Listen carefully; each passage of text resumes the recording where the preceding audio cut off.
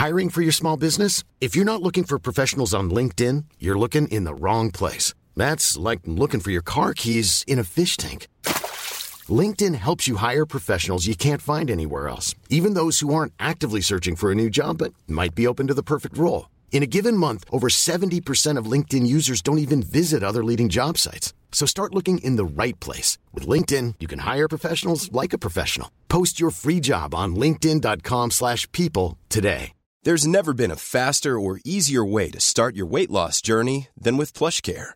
PlushCare accepts most insurance plans and gives you online access to board-certified physicians who can prescribe FDA-approved weight loss medications like Wegovy and Zepbound for those who qualify. Take charge of your health and speak with a board-certified physician about a weight loss plan that's right for you. Get started today at plushcare.com/weight loss. That's plushcare.com/weight loss. plushcare.com/weight loss. So I'm waiting for Collie to send me a Zoom invitation to a chat. And Collie Ennis is there. Join our cloud meeting. Collie. How are you? You look good. Thank you. So do you. The beard is almost down to your knees. It's ridiculous. I look about 700 years old. I was out in the garden centre in the allotment today doing a bit of work. Yeah. And I'm pretty sure people walking past were doing double takes thinking a gnome had come to life. Look, it's an actual garden gnome. Fine, handsome gnome, it has to be said. Oh, thank you very much. You lie with the best of the viewers. Could we all do something that I keep forgetting to do every time we have a collective call? Can we all say hello together on the count of 3 so at least I can match up the audio? Yeah, sure thing. 1, 2, 3. Hello! We're live! Hello! How are you? I'm good, how are you? I'm good. Do you want to know where I am, Holly? I would love to know where you are. I'm in Africa. Unfortunately, not the continent, but I'm in the African section of the zoo. Fabulous. And I'm looking at some friends of yours. Oh. I'm looking at the most beautiful painted dogs. And I know they have a few different names, but I know them as African painted dogs. And I know that you're an expert about these guys, and I'm dying to hear all about them because they're so stunning. Fabulous. But first, tell us who you are, Holly. Right, so my name is Holly English, and I'm a PhD student in UCD. I'm part of the Lab of Wildlife Ecology and Behaviour, and I am a very long-term African wild dog fan. They are absolutely stunning looking animals. It's very wolf-like, but with shorter kind of hair, and it looks like it's been tearing through a paint shop and spilling over various colours all over it.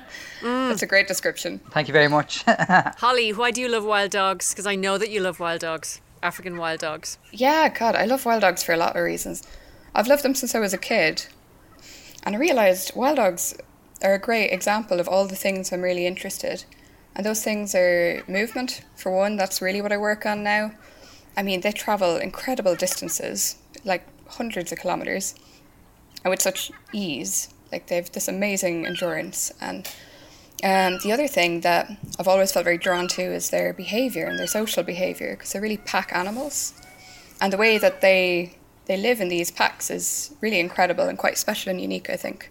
What are wild dogs, I suppose? To get really fundamental, what are African wild dogs? Yeah, the technical question. What is it? What is a wild dog? What is a wild dog? So a wild dog is a member of the canid family. So the canids are the dogs. Anything that looks kind of like a dog is a canid. So they live in sub-Saharan Africa. And they, as you said, they do have that sort of typical doggy appearance, sort of wolf-like, but they're very light. They're still quite tall. And they have those very distinctive long legs that the canids have, which is what makes them so good at covering so much ground. But they have that very distinctive coat. And yeah, they're a very special predator living in the African kind of savanna ecosystem. Although they are found in like scrubbier areas as well, especially at the moment with their range has contracted. So I'm standing out here now looking in at the wild dogs that are in Dublin Zoo, and they're just so beautiful, and they're really curious about what's happening, and they're sort of peeping around corners and looking at me. And they have a little bit of a look of a hyena about them, don't they, as well? Sort of, they're lighter in weight. They're smaller in size, but their jawline looks a little bit like a hyena. And they also move in a very beautiful way. They're really light on their feet and very elegant, almost like foxes, aren't they? Yeah, they have that very distinctive kind of trotting gait. They're really light on their feet and they really cover a lot of ground very efficiently that way. A lot of people do mix them up with hyenas.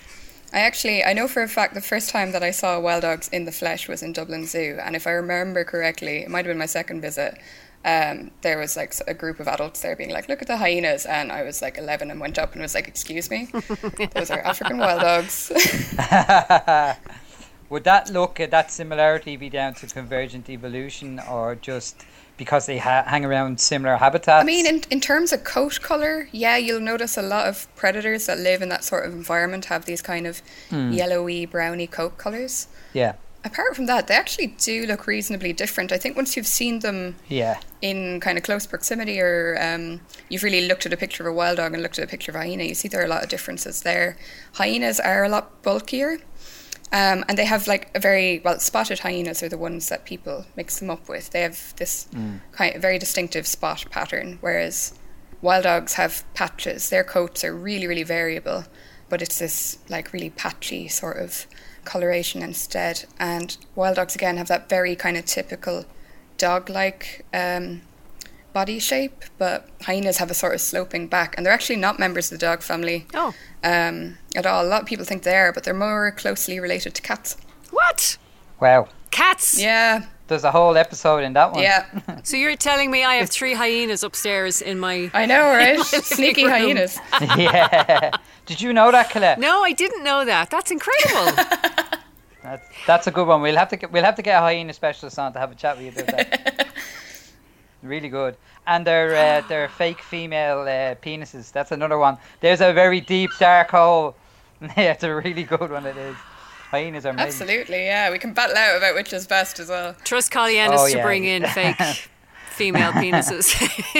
I have to say, I thought we'd get a little bit further into the conversation before the genitals came up, but here we are. Sweet summer child, huh? Oh, Holly, my dear, you have no idea.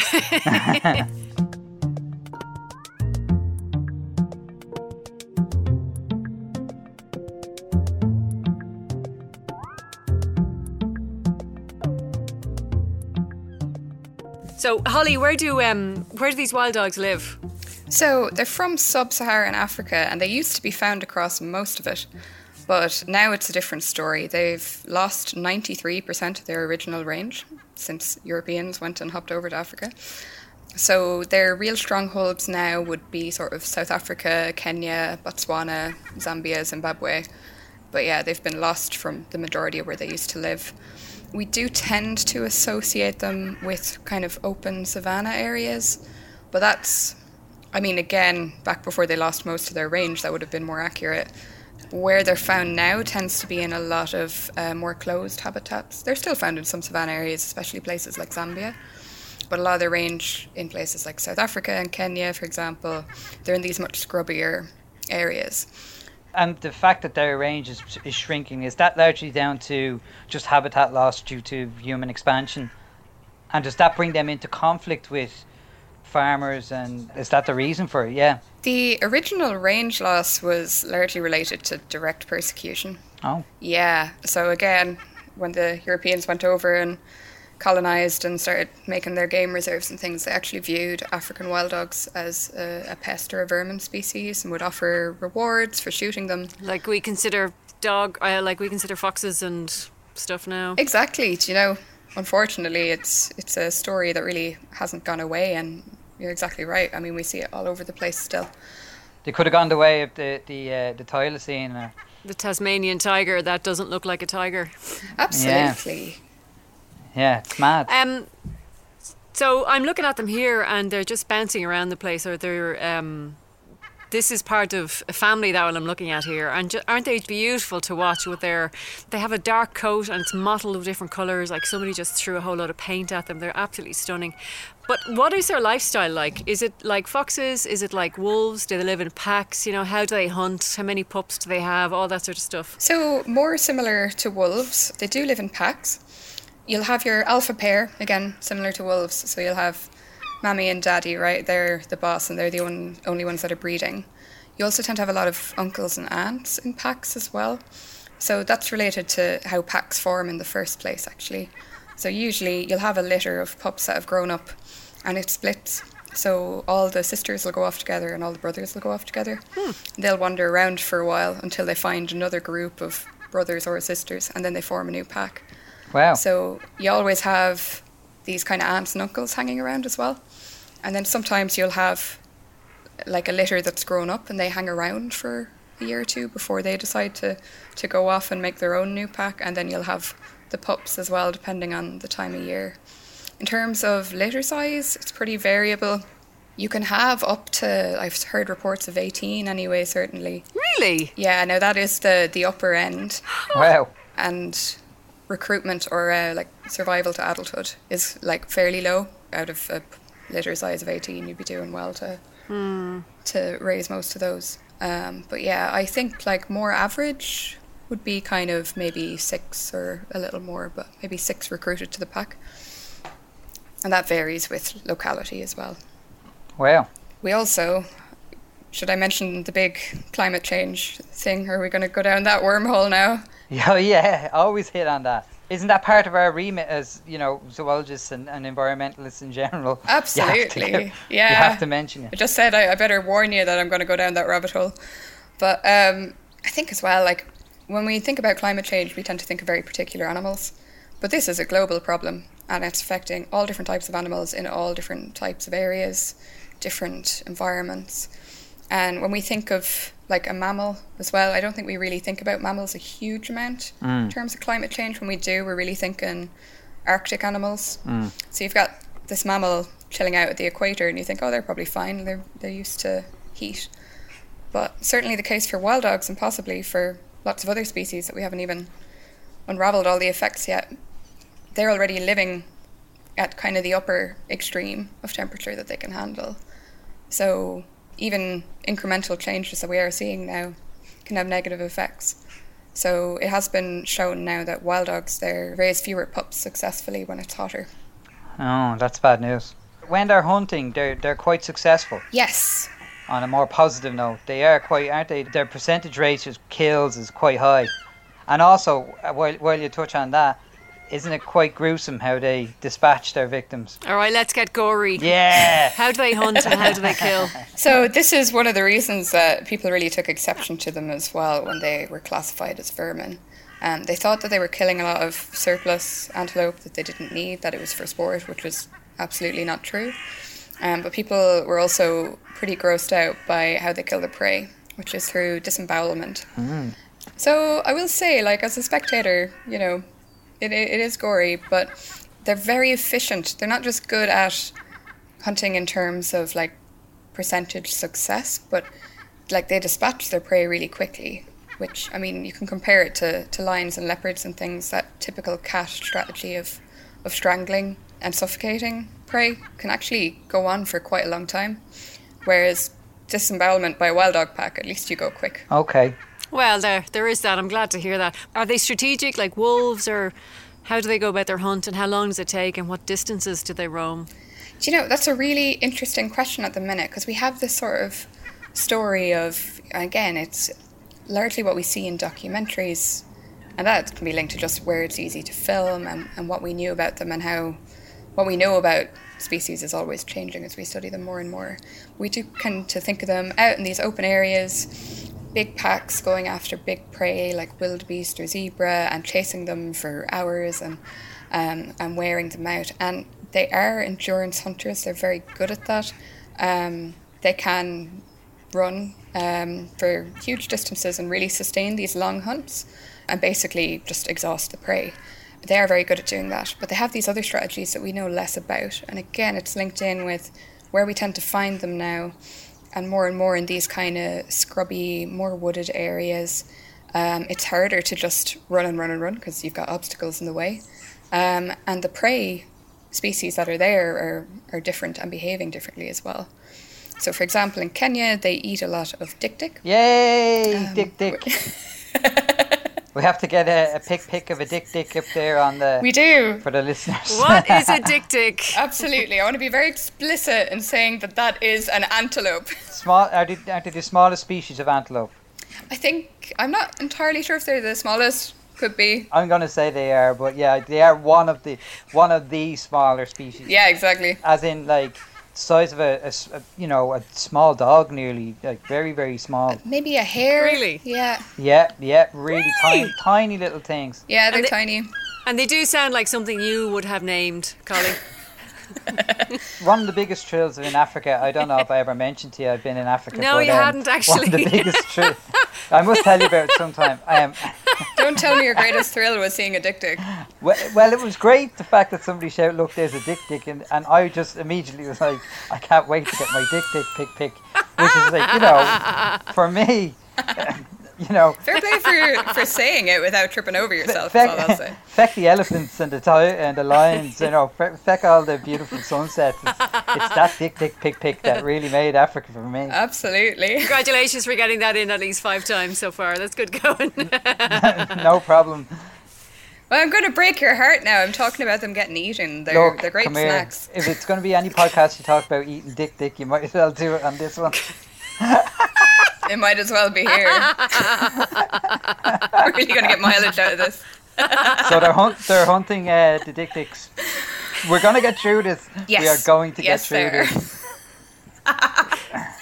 We are going to get through it. So they hunt their dik-diks. And they... We are professionals. Come on. Jesus Christ. Middle-aged, going on 14. Yeah, they that particular antelope will, let's see why I changed the name, that particular species of antelope is a scrub and forest dweller. That's why they're so hard to spot. Yeah, exactly. So it's a totally different way of going about finding your prey. So they'll go through these scrubbier areas and they basically flush them out of the grass and catch them really quickly. And it's totally different to that kind of typical, what we expect from them. Similarly, in Botswana, they've been found going for scrub hares, which are about the same size in similar kinds of habitats. So they're really adaptable. Wow, that's good. Which is this is something we see in the canid family a lot.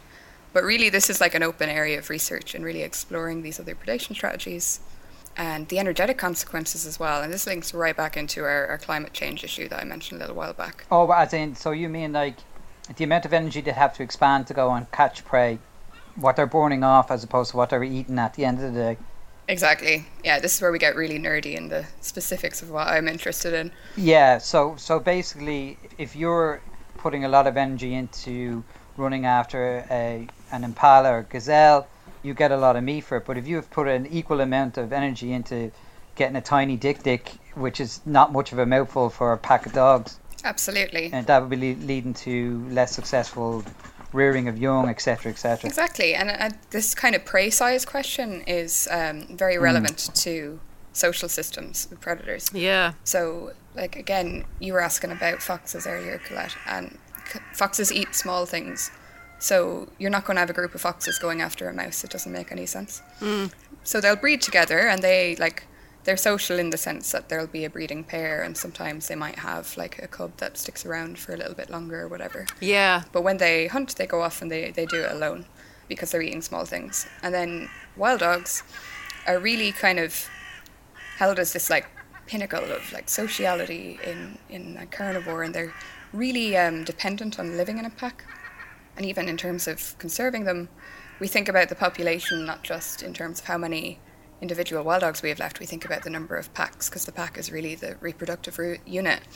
And now we have them eating these small animals that do not feed a pack, but they still go out and do it together. It's not like the fox strategy, where foxes go off on their own and they meet back at the den. Like, the wild dogs will still all kind of go out, and then they'll all just start flushing through the grass. Oh, wow. And, grab these dik-diks or scrub hares or whatever as they go. But they still go out and hunt as a team. So there's some really interesting things going on there, and it's really something we're fully unraveling and exploring now. So is there a potential there that, like the scrub hares and the dik-diks, that they mightn't have preyed on them before climate change made it a necessity for them to do so? Is that potentially the case? And would that be a disaster for these smaller animals that aren't used to these wild dogs chasing after them? So I don't think going for these smaller prey is a totally new thing. I think it's just something we were a bit slower to catch on to. Fair enough. But at the same time, it could certainly be happening more. And that we don't have an answer to yet. Well, that's the honest answer. You still have to look into it, and it's an ongoing... That's the beauty of science, isn't it? There's always more questions. Yeah, that's great. Yeah, it's really interesting stuff, though. Really interesting stuff. I think so.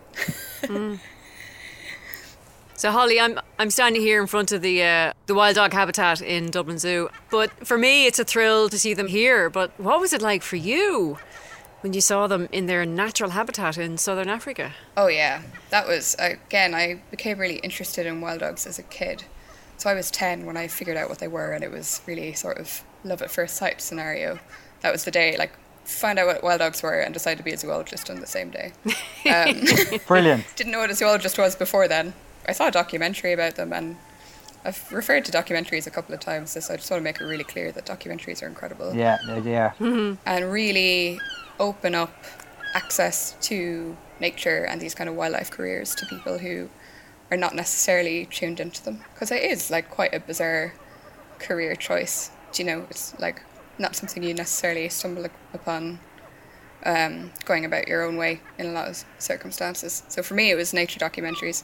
I saw a documentary about wild dogs, and I remember going to my mom being like, oh my God, I saw this I was a really nerdy kid. I just sought out this documentary by myself. Wasn't even being made forced to watch or anything. And what was it about them?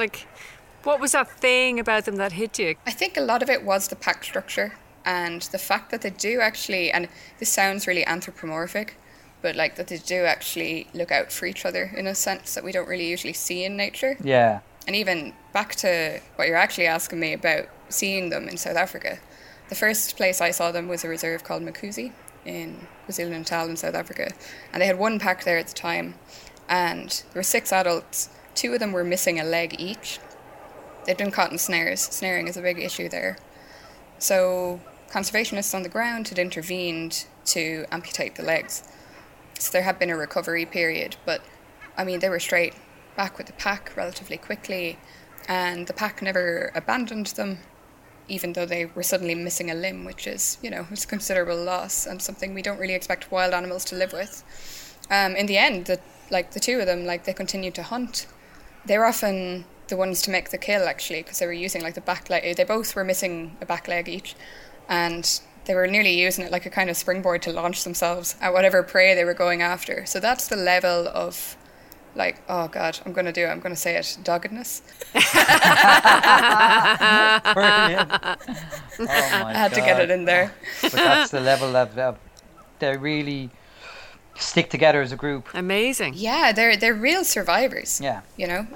And in that period where there was obviously a recovery period for those individuals, and the pack stuck with them through that. Brilliant. So this was something I'd kind of gotten that impression, and then to go and see them in the wild and say, yeah, this really is the case, was fantastic. How do they communicate when they're hunting and, taking down a larger prey item?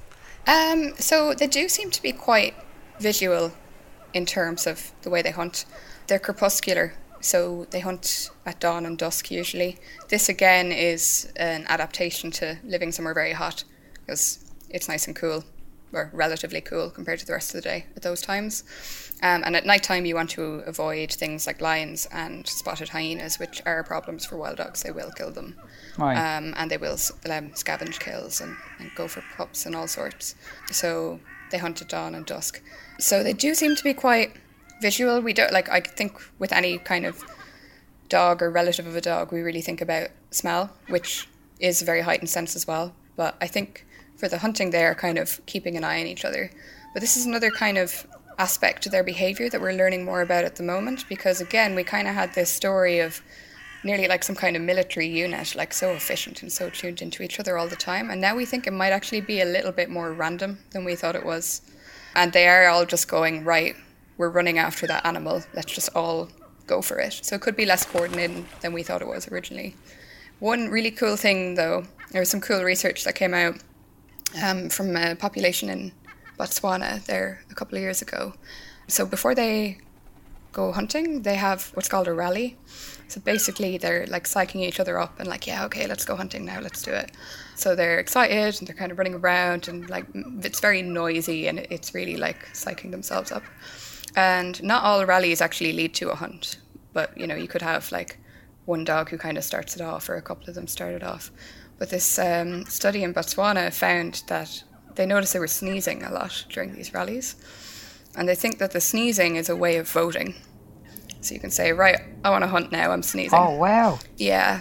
And the votes even are weighted. That's brilliant. So if an alpha sneezes, that's worth more than somebody else sneezing. That's very, very cool. So we don't know if that's something bizarre and unique to that area in Botswana, or if it's something seen across wild dogs everywhere. But that is like a very weird, novel form of communication we hadn't thought about before. It could also be a sort of like clearing the airways thing, like I'm excited, I'm going to hunt, I'm going to clear my airways, clear the nasal passages, let's go. That's brilliant. Well, I tell you one thing, it's good to have people like yourself studying these animals and helping us discover more about them, and they're fascinating lives. Absolutely. I mean, they just are incredible and incredibly beautiful. And they are. I mean, just look at them there now. They're running around and they're still a little bit shy, but you can see how interested and curious they are, and how that loud helicopter in the background is driving me nuts. Whatever the heck is going on. Oh well, we can't hear it. We can't hear it. It's all good.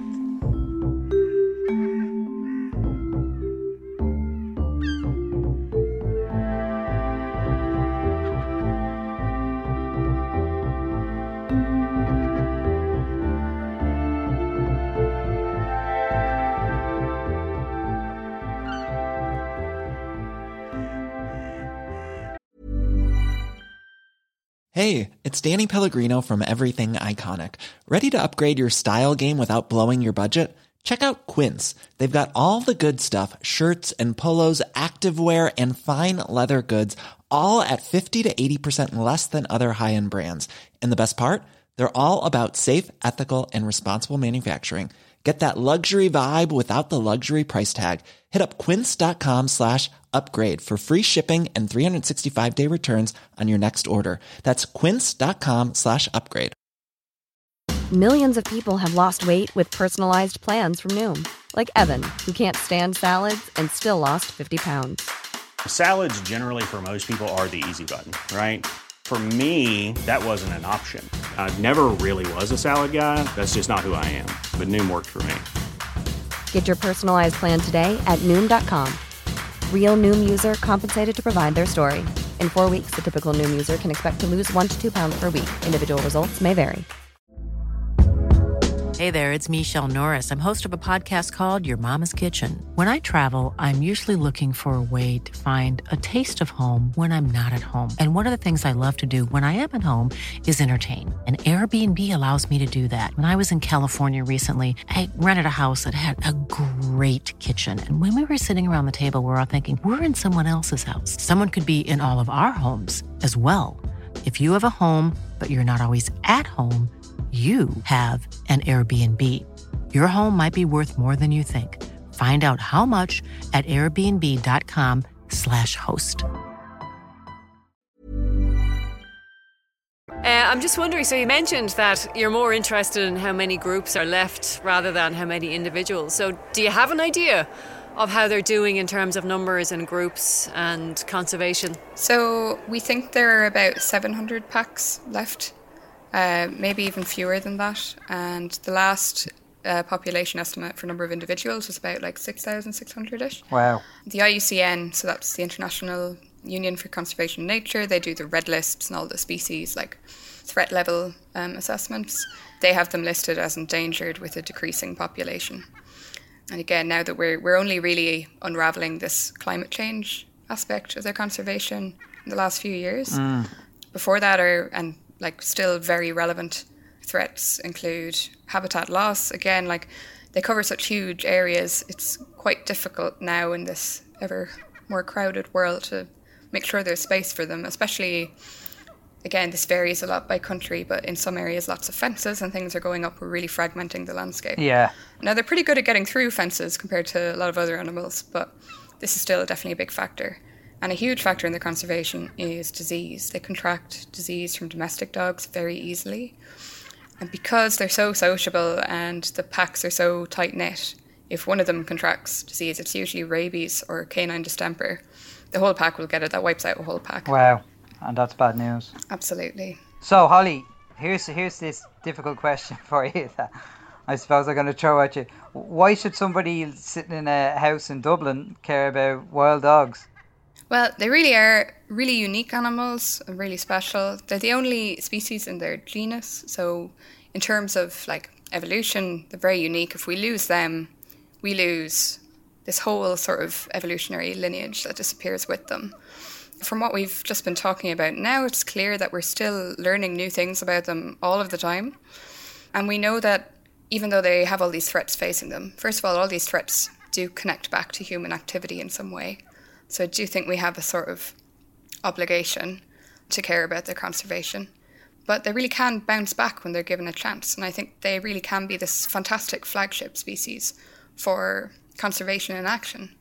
And for me, like I've said earlier, you know, seeing that documentary about wild dogs when I was 10 changed my life, because that was the spark. That was when I got out the dictionary and was like, right, zoologist, that's what I'm going to do. And I never wavered from that since. And I really think they can be that spark for other kids or adults as well.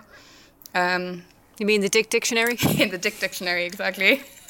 Well, I'll tell you one thing, Holly, I am so glad that you watched that documentary, because I never would have met you. And imagine. You are an inspiration with your dedication to your field, and I'm glad you're doing it. And I think the wild dogs and all the canids are very lucky to have you.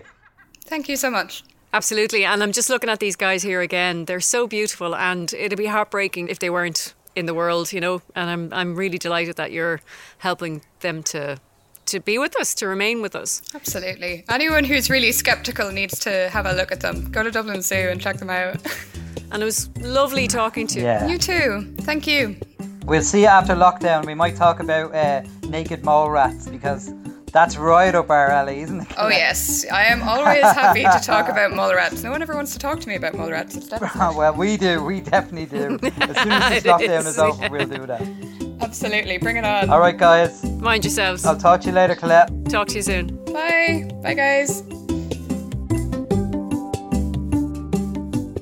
The Critter Shed is a member of The Warren, the home of great Irish podcasts. For more, including my podcast, How to Be Sound, see thewarren.ie.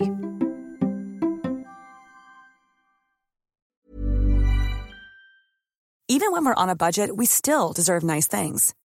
Quince is a place to scoop up stunning high-end goods for 50 to 80% less than similar brands. They have buttery soft cashmere sweaters starting at $50, luxurious Italian leather bags, and so much more. Plus, Quince only works with factories that use safe, ethical, and responsible manufacturing. Get the high-end goods you'll love without the high price tag with Quince. Go to quince.com/style for free shipping and 365-day returns. Even when we're on a budget, we still deserve nice things. Quince is a place to scoop up stunning high-end goods for 50 to 80% less than similar brands. They have buttery soft cashmere sweaters starting at $50, luxurious Italian leather bags, and so much more.